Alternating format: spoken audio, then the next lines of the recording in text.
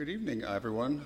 So we are here prepared to start our second night of the mission. It's good to see a lot of the same faces here and the new faces. Welcome to the second night of our mission here at Our Lady of Wisdom. Why don't we go ahead and begin with a prayer. In the name of the Father, and the Son, and the Holy Spirit, amen. Our Father, who art in heaven, hallowed be thy name. Thy kingdom come, thy will be done on earth as it is in heaven. Give us this day our daily bread, and forgive us our trespasses, as we forgive those who trespass against us. Lead us not into temptation, deliver us from evil. Amen. St. Francis of Rome, pray for us. In the name of the Father, and of the Son, and of the Holy Spirit. Amen. So tonight we're going to talk about the second part, or at least as I see it, of that Latin phrase from Proverbs chapter 1 that surrounds our nave. We're going to look at the part, though. Yesterday, wisdom has built her home and erected her 7 pillars. Today, she has slaughtered her beasts and has mixed her wine. She has also set her table. Molavit victima suas miscuit vinum et proposuit mensam suam. That is the Latin phrase.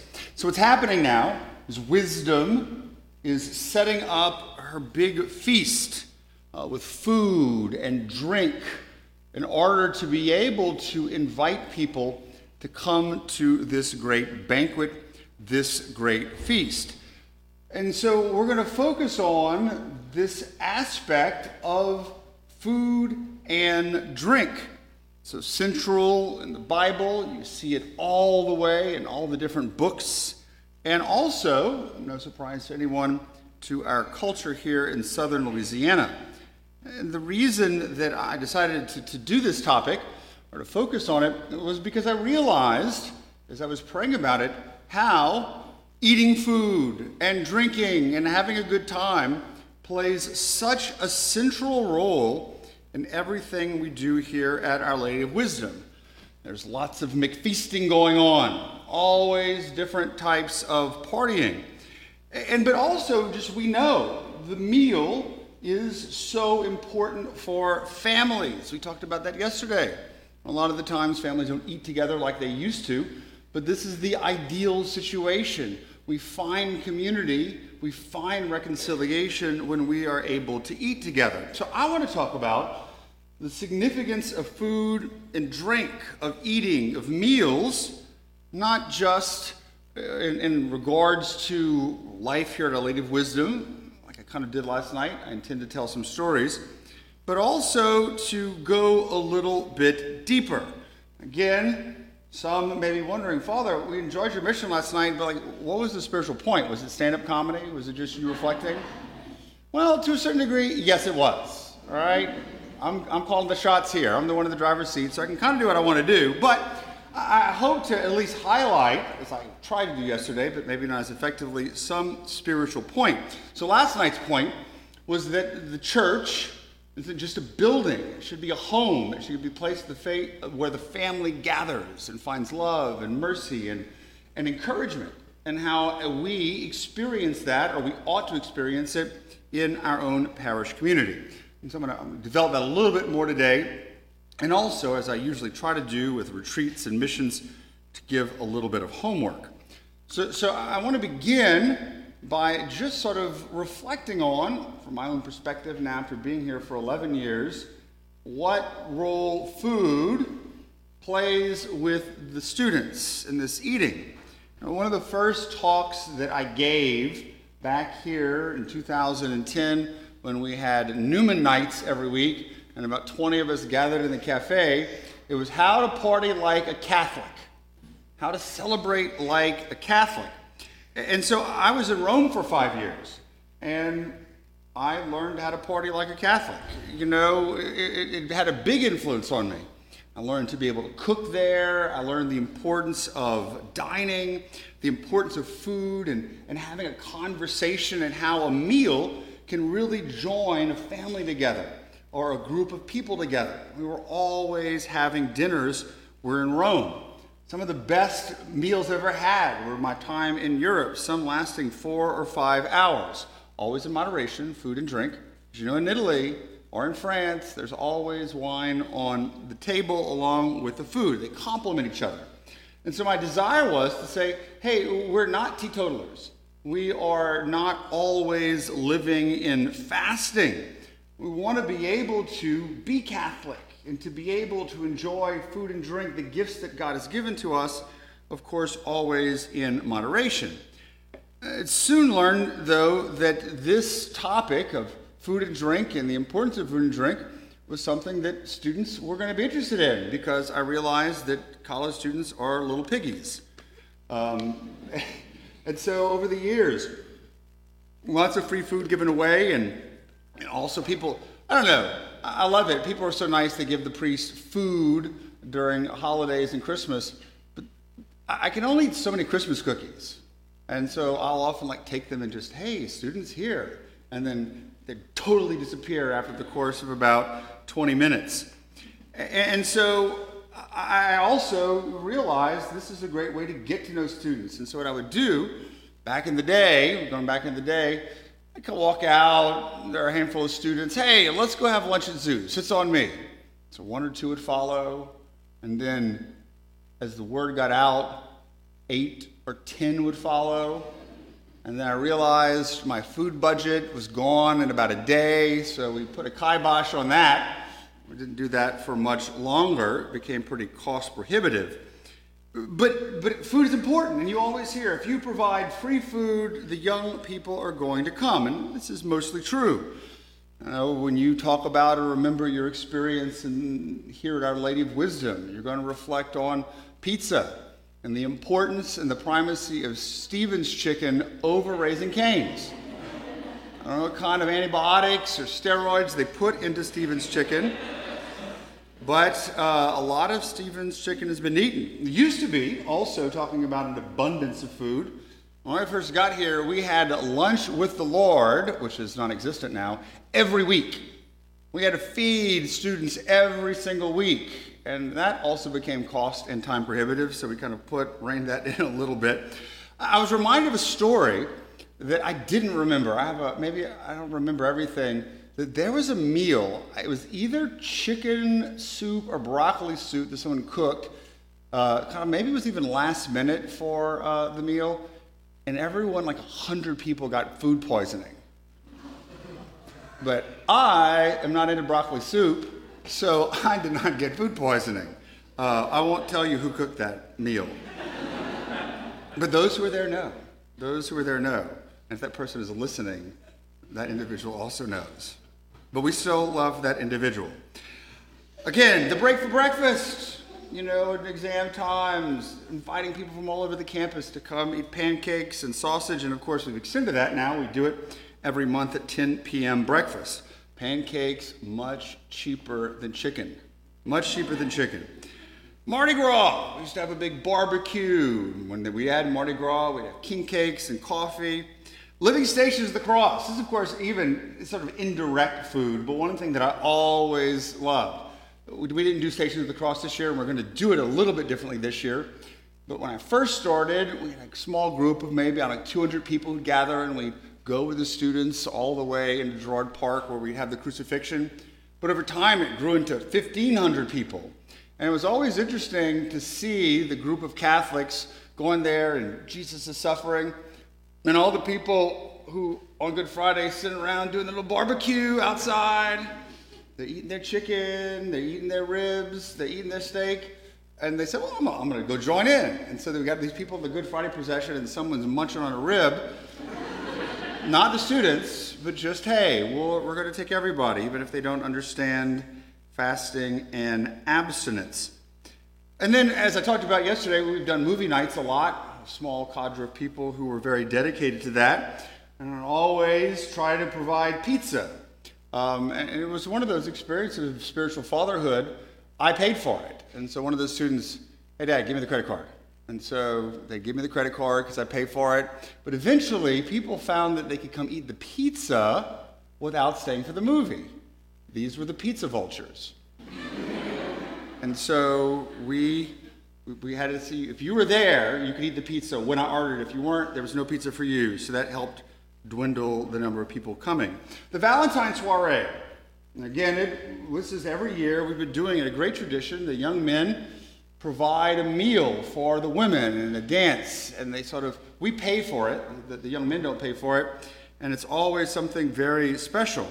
I remember a couple of years ago, I think the guys thought that maybe the young women were going to be running a marathon the next day, so they decided to carbo load all the girls. We had bread, we had pasta, we had potatoes, and we had cheesecake. I mean, so fellas, maybe something a little lighter, some salad or something. Anyhow, it was good. It was a good meal. They are always very good at that, but now they understand carbs are bad for you. Also, the tailgates. We didn't again do it this year, unfortunately, but it was a great way for the family to gather. The students would come. A lot of the times we'd have parishioners provide food, cook. Some of them even here would come early in the morning. We'd cook our gumbo, sit around, and just chat. Always a lot of fun. But eventually, basically, a lot of the times adults quit coming because we were in the middle of the frat section.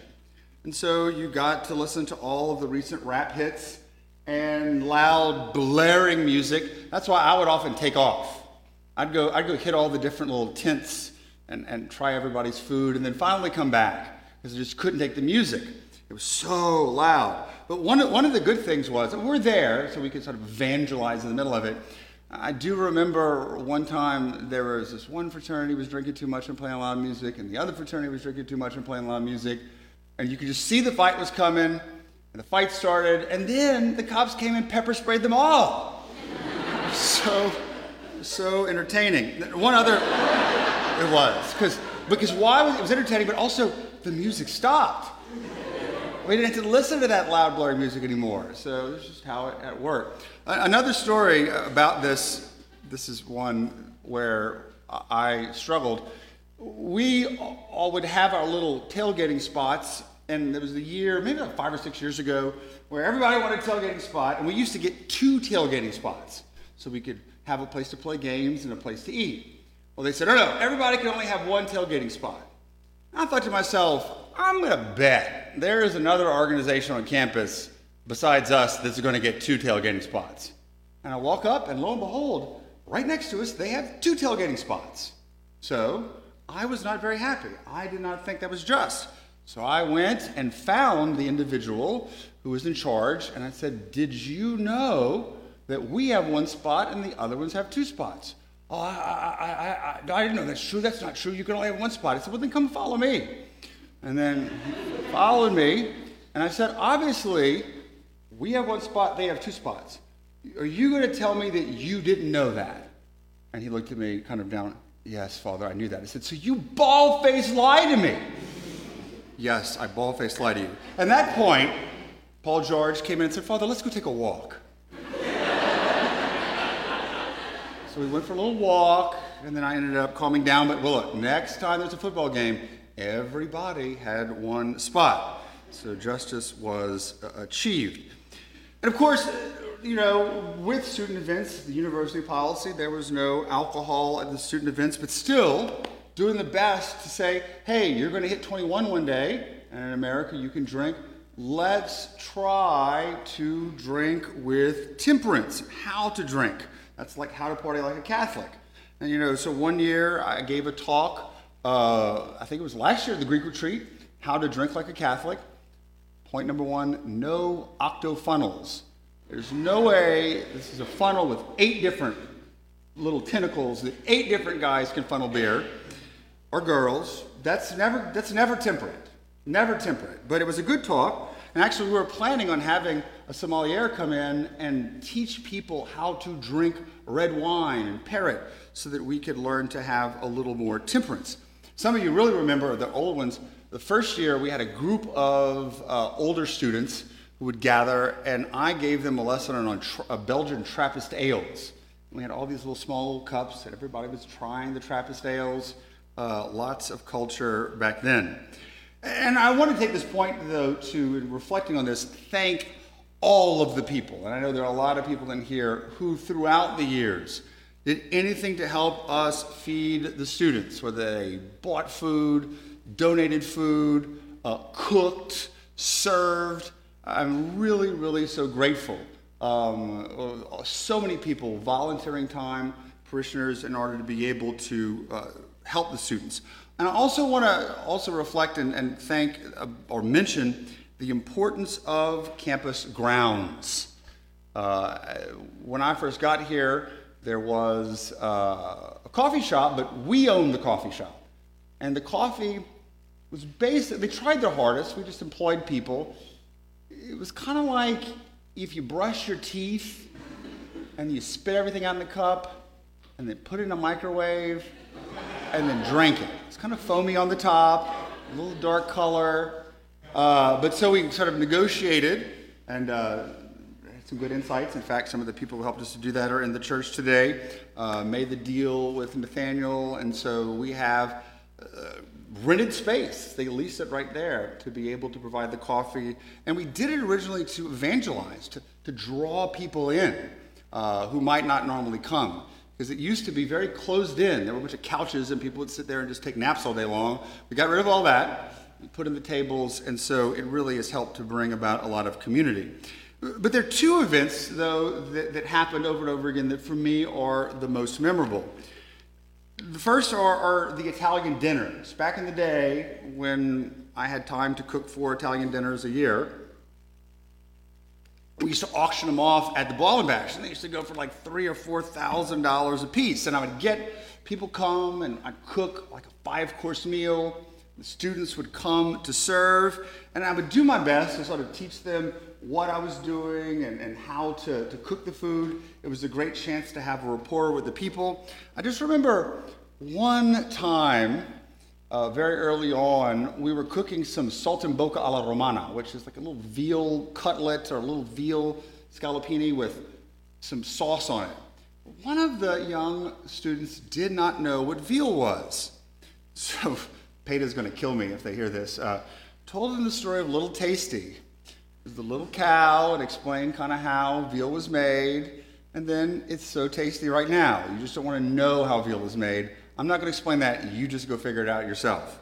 But it sure is delicious. And then one of the things that we started here was senior dinner. The last day of class, the seniors would gather, and we'd have a mass in church. And I would use my chalice, which was consecrated by St. Pope John Paul II. And then the class would present a class gift of money they had pledged over the course of the coming 4 or 5 years. And then I'd spend all afternoon cooking a big meal, and we'd gather and we'd eat. Katie would make a salad, and we'd have wine, because everybody was 21 years old and they were out of school, so it didn't really count. And then we'd start like telling reflections and drinking limoncello and toasting each other. I'm really looking forward to the last one that I'll be doing that's going to come up at the end of April. But food is just as important for our parish activities. After every sacrament, it seems, there's always some big reception with food and different things like that. Wedding receptions in Jean Mort. Realized how people from Guatemala like to party different than people from the United States. Was that Guatemala or was it Puerto Rico? I don't know. There were some big parties there. A lot of fun.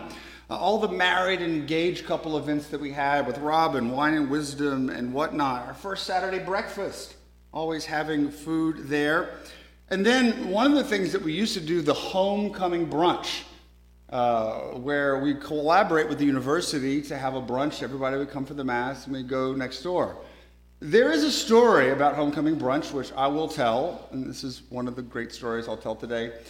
It's one of the times, I guess this is about maybe a week or two before homecoming, I got a phone call from a guy who called himself Juan, but he had an African accent. It was really strange. And Juan began telling me how he was the Son of God and that he wanted me as the pastor to start giving him worship or something like that, and I declined. And then he made a veiled threat that he was going to kill me. And so I called the police. And the cops took it very seriously. We got the guy's phone number and they traced it. And as soon as the cops called him, all of a sudden the number started going to Houston. And didn't know what was going on. And I said, this is just the strangest thing. I forgot exactly how he got my number. It wasn't the way the guy I'm talking about tomorrow got my number, who wanted to kill me too. And I said, Laura, what are we going to do? So we were on the lookout for this guy. And so I remember a week later, it was Homecoming Sunday, and the week before we had some people come from the Holy Land to sell those little, olive wood rosaries and stuff. And they had left. So I'm sitting out visiting in front of somebody, and I saw this African-looking guy walk up to me, and I knew immediately it was this dude. Now, the dude had never seen me before. He didn't know who I was.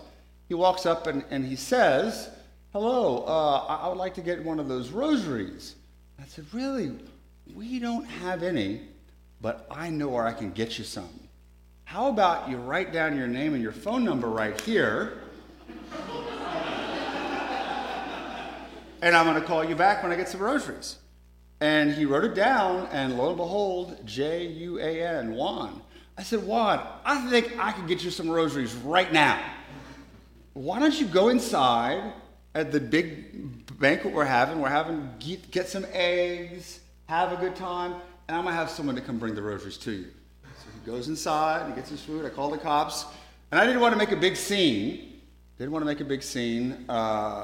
So the police had been working on this all week. They came and they blocked the exits to Jean Mart. As soon as everyone cleared out, they walked up to Juan's table, and Juan did this. Now, we laugh. The guy, unfortunately, was sort of mental illness. It ends up, the reason he had the name Juan, because he was from Spanish Guyana. It's the only country in Africa that was colonized by Spaniards. And so got a hold of his embassy in Houston, which is another whole story. But still, that is I think it's the only time someone's been arrested during my time here. Many people banned, only one person arrested. But still, all of these different events tended to wear at my inner introvert. So I learned, if you may have heard the Irish goodbye. The Irish goodbye is when an Irishman drinks so much and he's so drunk that he just leaves the event without telling anyone goodbye. I do the introvert goodbye, where at a big event, I'll just leave because I don't want to tell 500 people goodbye. And to be honest with y'all, one of the things that I've never really done too much, at least in the school year, is go to families' homes to eat and for dinner. I do it a little bit during the summer. Why? Because by the end of the week, I'm just worn out in general and worn out with people. So I need my little introvert time, my little cave time. Father knows all about that. Just hasn't been as extraneous on my personality now because we're not doing as much because of COVID, but still I wanted to just apologize if you thought that I was being rude. I just needed my downtime on the weekend. But of course the biggest, look, we're getting somewhere. I'm just telling a bunch of food stories, was the Boiling Bash. When we first started here, it was a small event. We sent out 300 invitations. About 150 people showed up, and it was in the Student Union ballroom. It was a lot of fun, but of course, and back then, it was crawfish, and one dude boiled all the crawfish on site. But of course, over time, it grew, where there were 1,000 people would show up, and so many students, and it grew to be this great social event. So much fun. Again, we're doing the Boiling Dash this year. We had the students there, the food, Fred Mills, Father Keenan Brown in the end, starting to dance with all the students, putting his moves on. It was great. Also, food item, what happened is when we moved to the big area over there at Blackman Coliseum, I would work during the day before to make a big batch of old fashions for all of the staff. Not let the students find out where those were. And so we'd have our old fashioned and prepare and made it a very jubilant occasion. Now, it used to be crawfish for the first years, but that freeze we had maybe 5 years ago killed the crawfish crop. And so, thanks to the Wrights, who really helped make everything possible, helped us to be able to provide some delicious shrimp. Although, we got some hate mail over that. There were some people who sent some really nasty letters. I actually have one of them I kept, about how they never coming back to Wisdom because we got rid of the crawfish. We tried to explain it was the freeze, but the shrimp ended up being pretty good. So, I don't know. People can be very finicky. So many other areas, though. April 16th is the Boiling Dash, so you can still get your tickets. Let me just put that plug in for that. Always feeding guests and the hospitality for the people and the speakers who'd come in. The Priest Gumbo Cook-Off, even though it's the JPG event, so many people would come. Staff lunches we'd have once a month, often very entertaining. Sister Fatima, we used to have the sisters here. One year, Sister Fatima, who was from Zimbabwe, decided to make a chicken stew and kill a chicken on campus. And there were these feathers everywhere. She kept it in a cage under my carport. I pulled up and said, "Why is there a chicken under my carport?" "I'm going to kill the chicken." She actually let us eat it. She had this African stew. Oh my goodness, it was really delicious. Even though this doesn't technically count as food, several years for the Easter Vigil, which we used to start at 10 p.m. and would go to like 1 o'clock. In order not to get tired, I'd drink a 5-hour energy before, until I got so jacked up one time I kicked a plant over in the middle of my homily. And then I noticed that the servers were having a hard time the next year. So maybe, I probably need to get a confession for this, I bought them all 5-hour energies. And right before Mass, I think you might have been there, we all took a little shot of 5-hour energy. No one fell asleep during the 7 readings at all. It was the best, most focused I've ever seen anybody. And then, of course, during lockdown, it was an interesting occasion. I remember during lockdown early on, I was asleep, and at about 3 o'clock in the morning, I began to hear a sound of hogs squealing and screaming. It was Father Rene Pelsier, who, entertaining himself during COVID, had set up some hog traps on the Pelsier farm, and at 3 o'clock in the morning, caught like 7 hogs. And started playing the video over and over and over again. Woke me up, and I saw him, and I had just gotten a nice Japanese knife for my birthday present, and it was when Pope Francis wrote the Way of the Cross from all the criminals that he had people in prison, right? And I said, I'm going to be the 14th Way of the Cross, and my story is going to be, I'm going to kill with my brand new knife my associate who's listening to this video over and over again. I didn't, though. It would have been a good story. But of course, even the better part, he comes back with 7 hogs worth of meat, thinking he's going to put it in my freezer. I said, no, you've already put a dead raccoon in my freezer. No, there'll be none. So he had to go put it in somebody else's house. And then, of course, humans eat, but also squirrels do too, so I amused myself during coronavirus time feeding all of the squirrels.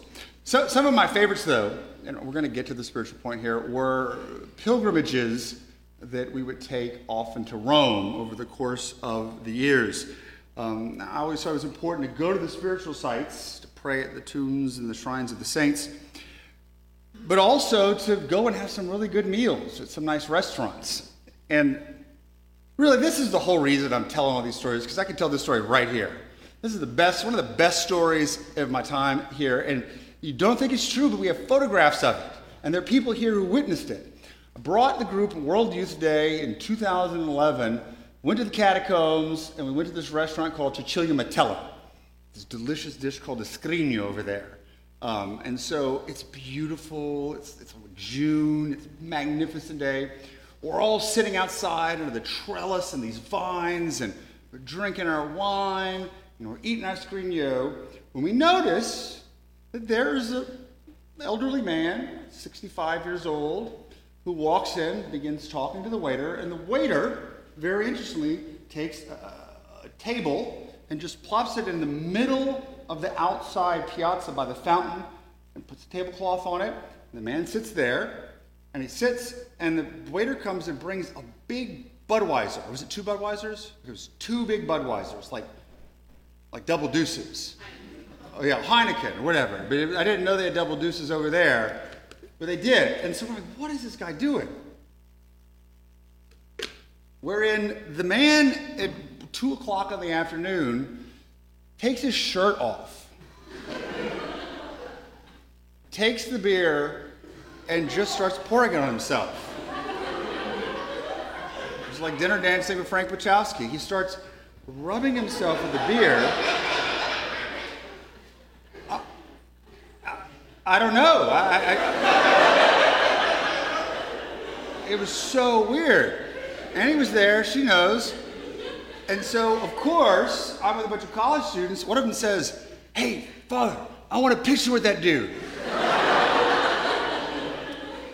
So he went up, and I don't think the guy agreed to take a picture with him because he was too much into his beer bath. But he did sneak up behind him and do like that. Photobombed him, and I got a picture of it. So we could just go home now. That's just a great story. Then what happened was a few years later, next year, we went with a group, and it was a Sunday, beautiful spring day in May. And we wanted to go to a nice restaurant that I used to love to go to called Lo Scarpone, which means the boot. It was on the top of the Janiculum Hill, and there are always like bishops and cardinals and priests who go there. Wonderful food. And so I called up and asked them, "Are you open?" And they go, "No, we're not open. We have a wedding party here." So everybody, I was going to bring the whole group. Well, anyhow, they were closed, and everybody scattered off to go eat. And it was me with a bunch of the guys. And it was like Father Brent Smith, who was a seminarian there, Andrew Schumacher, a bunch of us there. And I said to myself, these Romans are liars. I know they're open. And so we got 2 taxi cabs, and we drove up to the restaurant on the hill, and lo and behold, they were open. And we had the best meal. We were there for 5 hours, sitting outside, enjoying each other's company. And so we got the waiter to take a picture of us all looking very sad because we had a terrible meal, because we were going to convince them that when they found out that we went to the restaurant and they didn't, they're going to be mad. Then we were decided we were going to walk home, and then I realized that I drank a lot of wine and I had to use the bathroom, and there are no public bathrooms in Rome. So unlike a Roman, I went and ran ahead of everybody else, and they caught up with me, and so we had a great time. And then we went to the Rome pilgrimage a couple years ago, had a big party on the Knack. Anyhow, we party on the top of the Knack, the North American College, seeing all the fireworks. It was amazing for New Year's Eve. But I'm not here just to tell fun stories, even though you wouldn't know that from everything I just said. The fun stories are really coming tomorrow. There's another meaning to this phrase. You can reflect on food and fun and the role it has in creating the family here at Wisdom. But there's another meaning.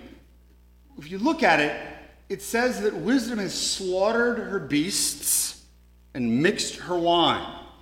For anybody who knows ancient cultures, have read the Iliad or the Odyssey, while there's a reference to food there, there's also a reference to sacrificing to the gods, a sacrificial offering. And the wisdom literature was influenced by the Greeks. And so, if you've ever read the Iliad or the Odyssey, they're always killing some animals and wrapping the fat up and burning them and pouring libations to the gods. This is what they're talking about. Not that we have a pagan god here, but it's a reference to worship. It's not just food. It's a reference to worship, of sacrifice, sacrificing to God. And so throughout all ancient cultures, including the Jewish culture and the Christian culture, eating and drinking is always intimately connected with worship. Always intimately connected. Because you could see that you would eat and you'd have this meal, which is a communion with the God and a communion with the others there. There's always a spiritual meaning to food. One of the movies that we've watched over and over again during my time here has been the classic film from 1987, Babette's Feast. If you've never seen Babette's Feast, it is Pope Francis's favorite movie, and it's one of my favorite. And it's this beautiful story of this small little, yes, it's Dutch village, where there's these two sisters who never got married and who were the daughters of this old sort of Lutheran pastor, Puritan pastor. And they're in the town doing good works, and they know their little community of people who are getting older, when all of a sudden one day this woman from France shows up, who's escaping the French Civil War, one of the French Civil Wars, not the Great Revolution, but another war. And she is going to stay with them because they had a friend in common. And so she spends all of her life, 15 years, cooking for these people until finally Babette finds out that she won the lottery. She won the lottery, 10,000 francs. And that she wants to use this money to make this big meal to celebrate the 100th anniversary of the two ladies' father's death. And she puts on this massive meal. I'm not going to tell you what happens in the meal, but there's no way you can watch this movie and not understand and see the Eucharistic symbolism and the Christological symbolism, but the fact that food has a spiritual meaning. We live in a culture that is so secular, and food becomes what? It just becomes eating and taking in calories, and we count all of our calories, and we go on a diet. I'm not saying that's wrong, but we can lose the idea that food is a very human act, one that connects us with the earth, one that connects us with each other, and ultimately one that connects us with God. And we've got to be able to get back to that understanding. It's all throughout the Bible. Food, all in the Old Testament, the different feasts, and wine too. Lots of wine bibbing happening in the scriptures. Why? Because wine is a symbol of God's blessing, a symbol of the covenant that God makes with his people. So Jesus, who is accused of being a wine bibber, is always eating. He's often eating with sinners. And it's that helps us to understand a lot of the New Testament, including something I preached about on Saturday, which I'll rehash here. One of the most, if not the most famous parables of the parable of the prodigal son. Someone sent me an article a few weeks ago, and I love the prodigal son, that radically changed the way that I saw that parable. We think it's about mercy and forgiveness, and it is, but it's about something else. It's about food. It's about eating. Because the question that the Pharisees posed to Jesus to get him to begin telling this parable of the prodigal son is a story. They accuse him. You eat with sinners. You shouldn't do that. And so Jesus launches into this parable, which is really about eating. And I had never noticed it. In the 47 years I've been alive and the 20 years I've been a priest, I never noticed how much food and eating is in the parable of the prodigal son. Whenever the young son goes and he's poor and destitute, he wished to fill his stomach with the food of the pigs. Well, the food of the pigs would be symbolic of eating outside of communion with God. Worldly eating. Eating that is offered to the idols, because pagans dealt with pigs. Jews didn't.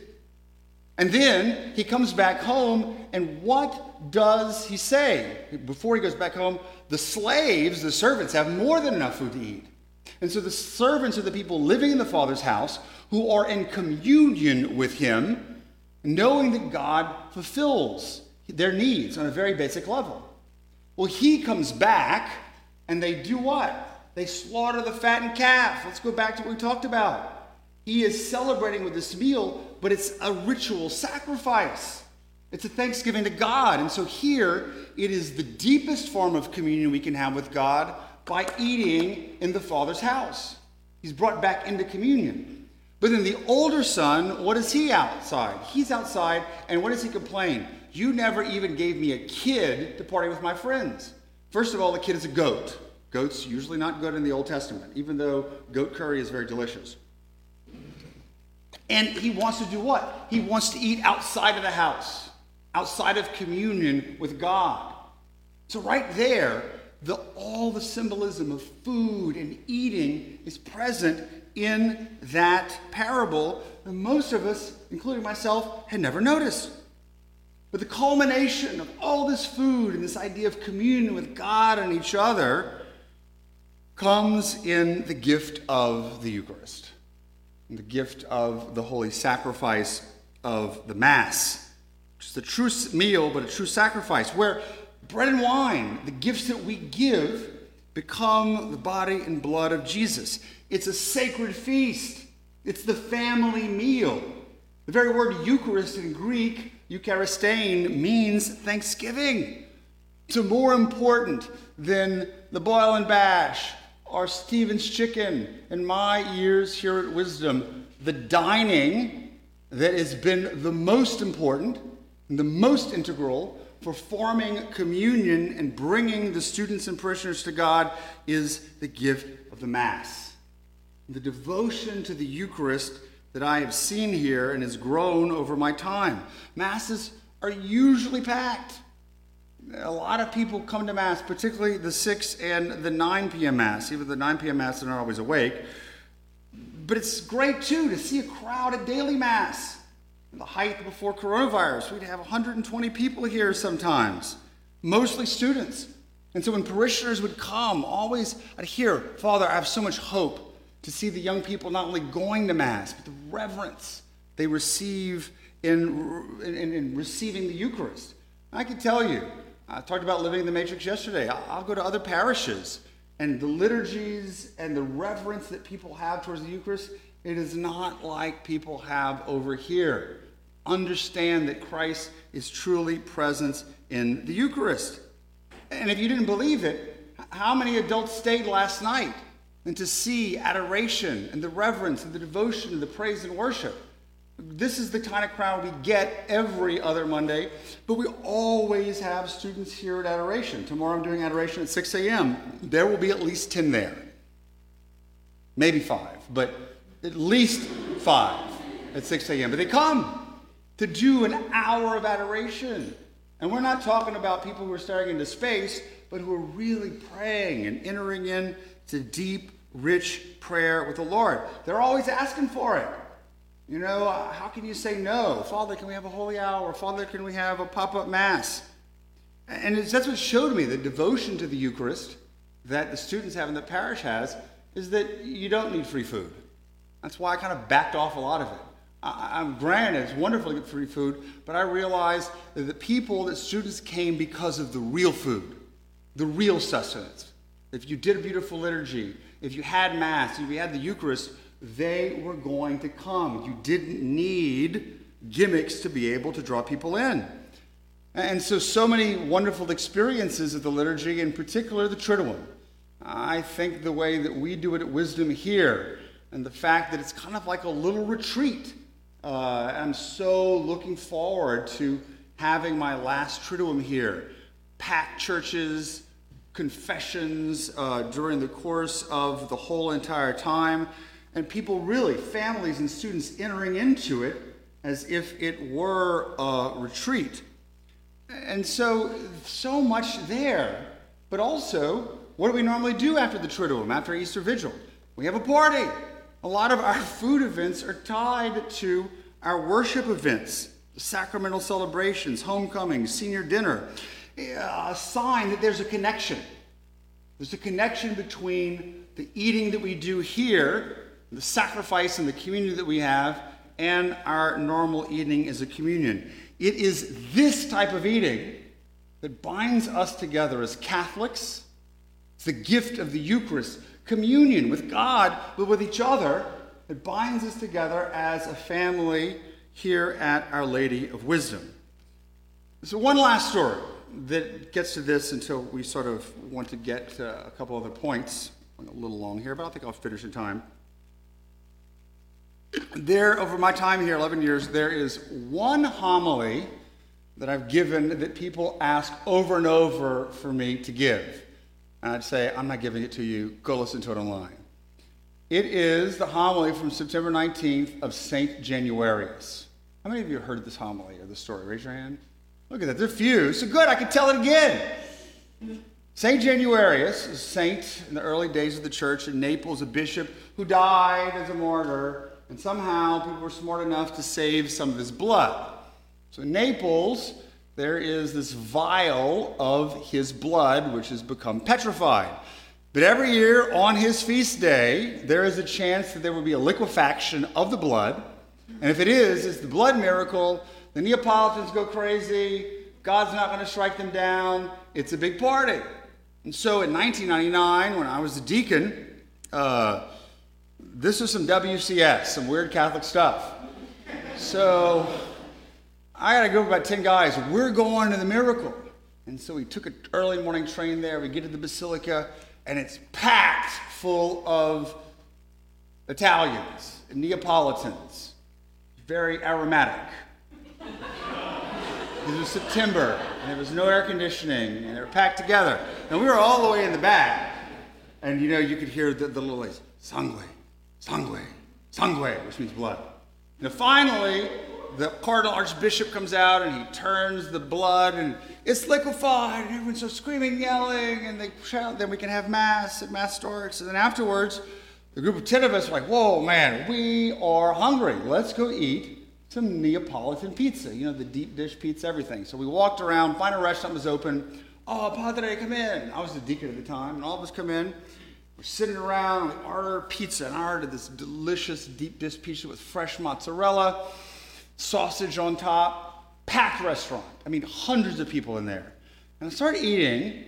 Maybe I was so excited about St. Januarius that the mozzarella ball went into my throat and kind of collapsed on itself. And I couldn't breathe. And I realized I was choking to death. And so I tapped my friend, Father Derek Lappy, at that time Deacon Derek Lappy, and I pointed to myself like this. I was choking. And he started laughing at me because he thought I was joking. And then when he saw my face turn blue, he realized I was not joking. So in the middle of the restaurant, as I'm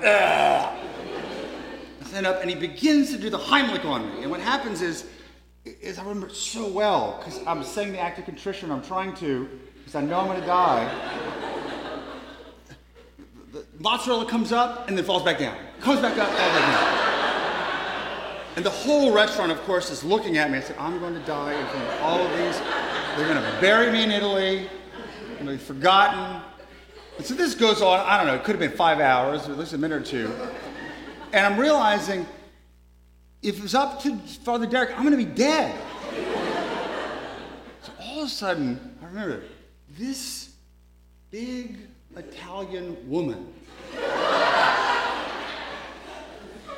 comes up and says to Father Lappy, you do not know what you're doing. Get out of the way. You're going to kill the priest. And pushes him aside. And so she leaves me over and she starts hitting my back like a baby.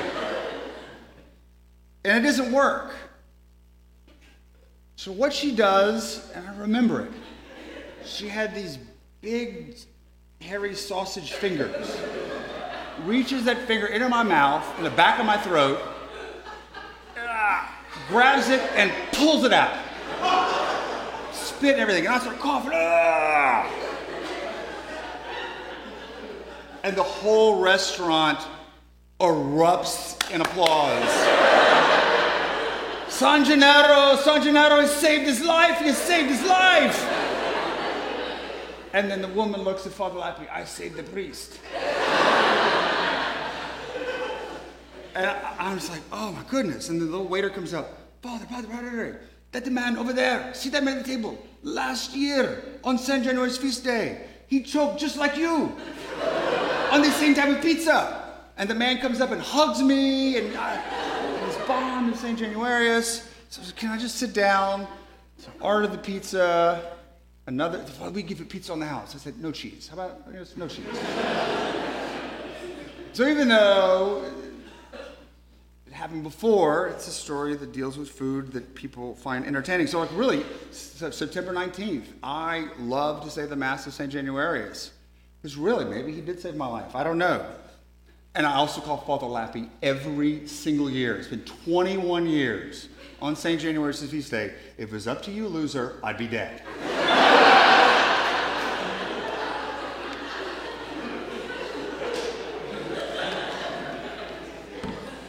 See the deep bond of friendship that food creates.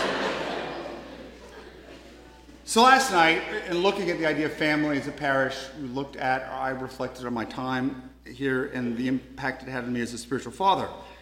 Tonight, in talking about food and drink and sacrifice, it sort of has made me reflect on my identity as a priest ordained in the person of Jesus, acting the person of Jesus Christ. And the priest's main duties to offer sacrifice, to mediate between God and his people, and to celebrate the Mass and the sacraments. And I'm so thankful for the 11 years, the thousands of Masses that I've been able to celebrate here. And particularly since I've known that I've been leaving, every Mass, which is Thanksgiving, I've really tried to be intentional in my intention of offering thanksgiving to God for this great blessing.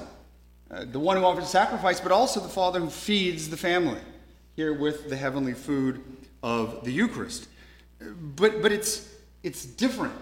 As a campus minister, my exercise of priesthood is different than a normal parish, where basically you're just saying Mass and doing sacraments. As I mentioned yesterday, I, as the Father, live with the children.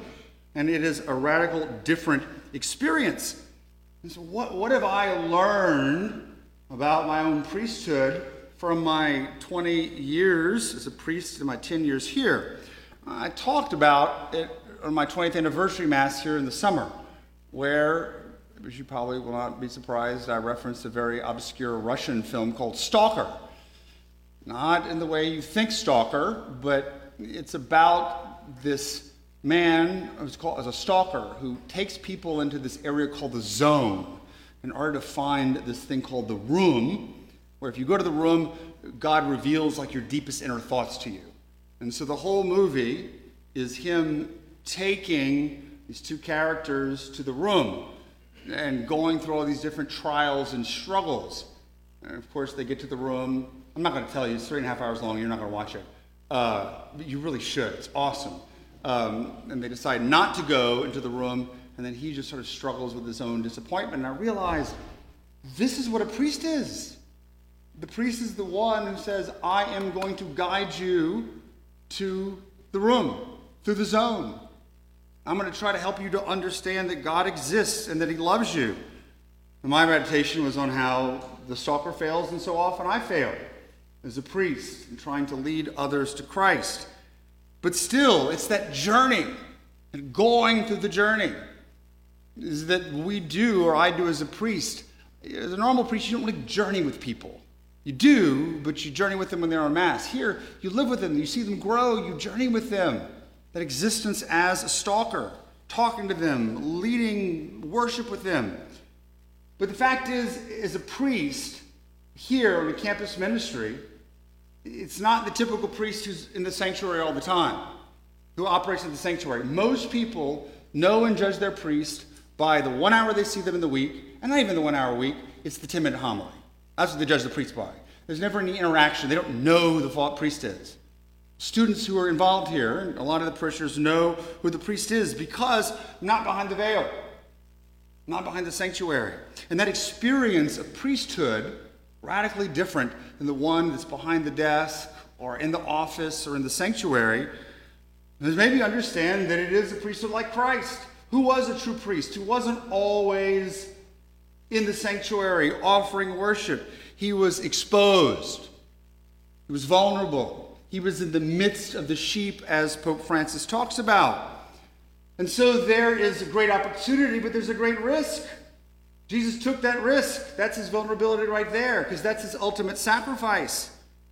And so, to be able to journey with young people who are searching for answers, who are searching for their identity, and to be able to do it, not by just saying, just read this book, but by journeying with them, has helped me understand in a much deeper way the nature of Christ's priesthood, and immersed in the reality of the world and the situation, and his willingness to enter into the suffering and the darkness. Now, I can't have a mission where I don't, A, quote St. Therese, I did that last night, B, quote Cardinal Ratzinger. There's a few other people I'm going to quote him tomorrow, so I'll wrap it up. You know who they are.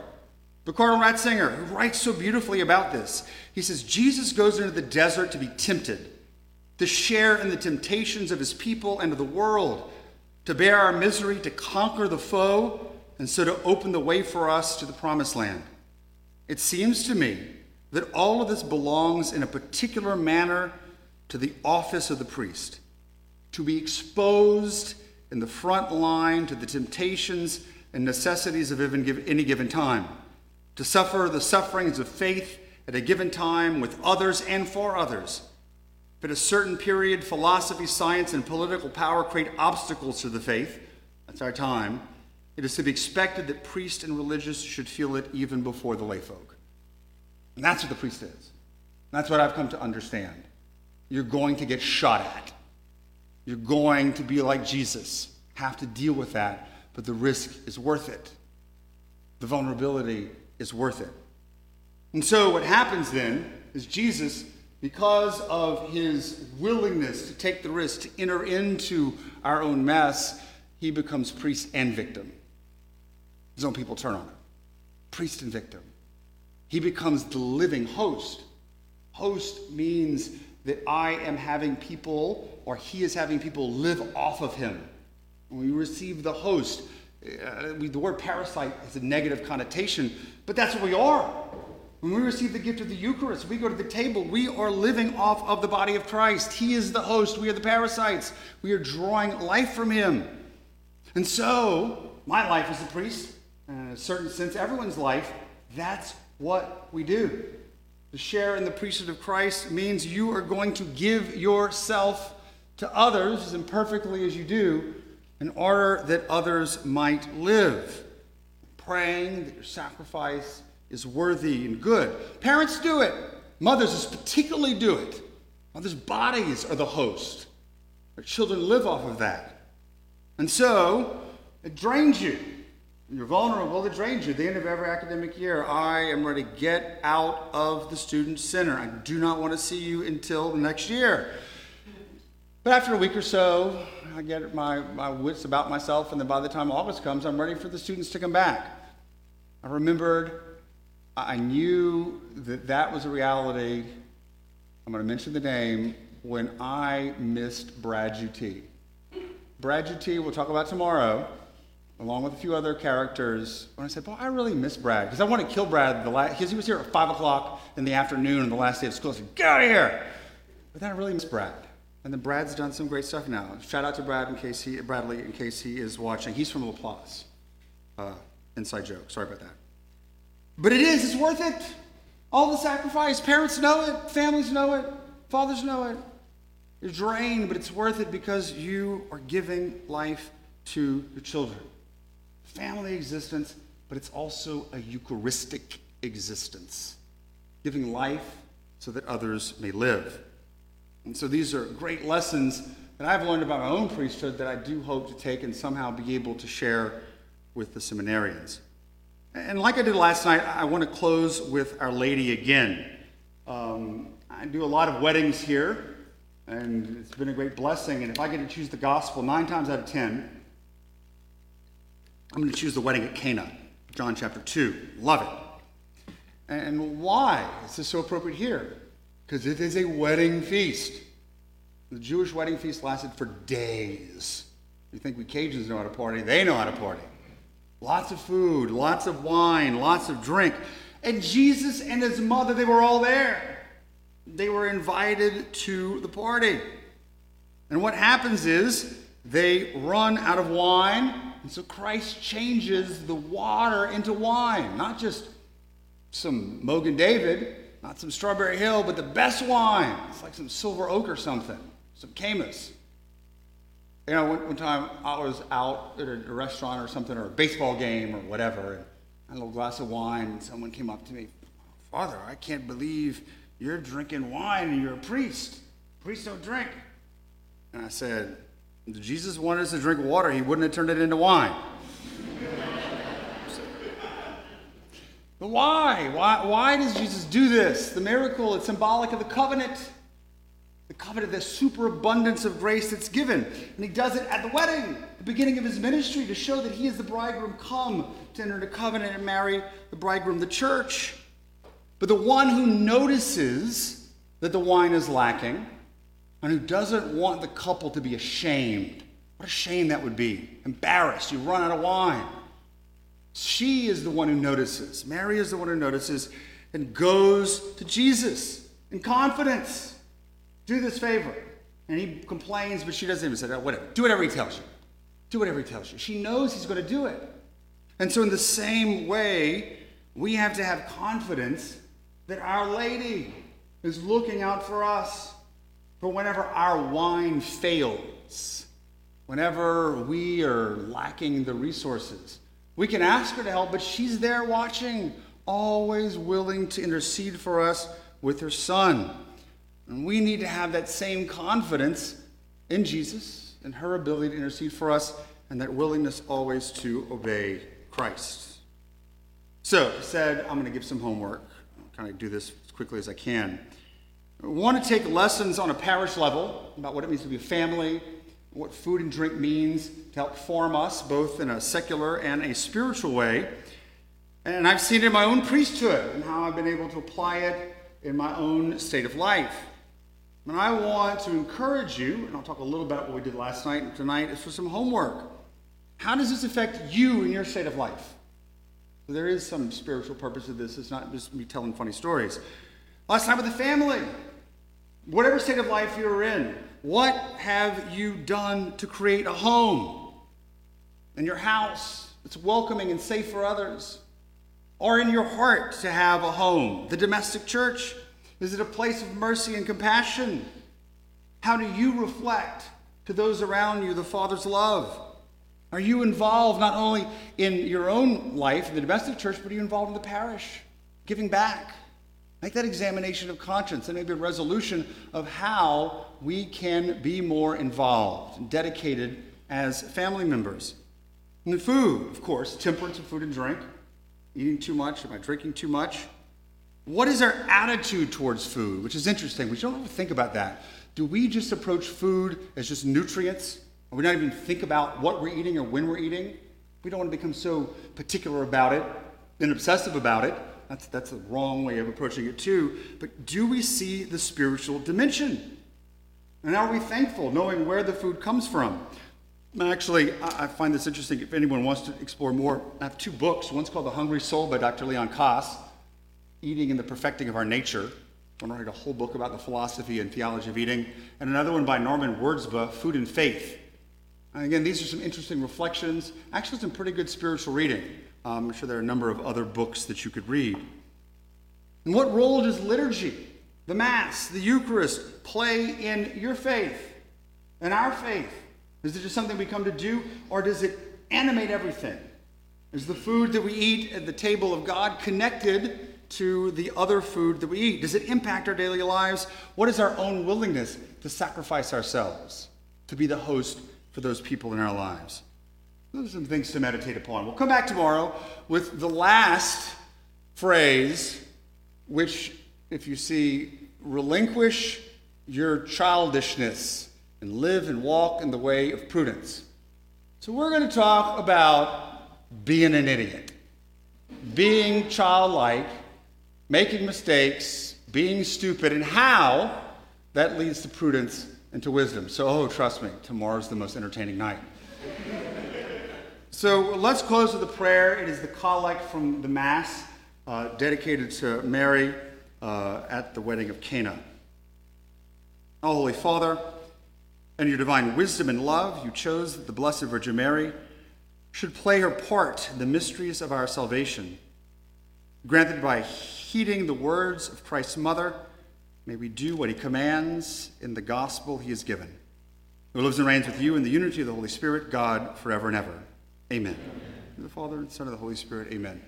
And so thanks again for coming. Like I said yesterday, what we're doing, we normally take a mission collection. Of course, instead of going to the mission speaker, the collection is going to go towards our parish Lenten Appeal, which is going to go to support men's ministry.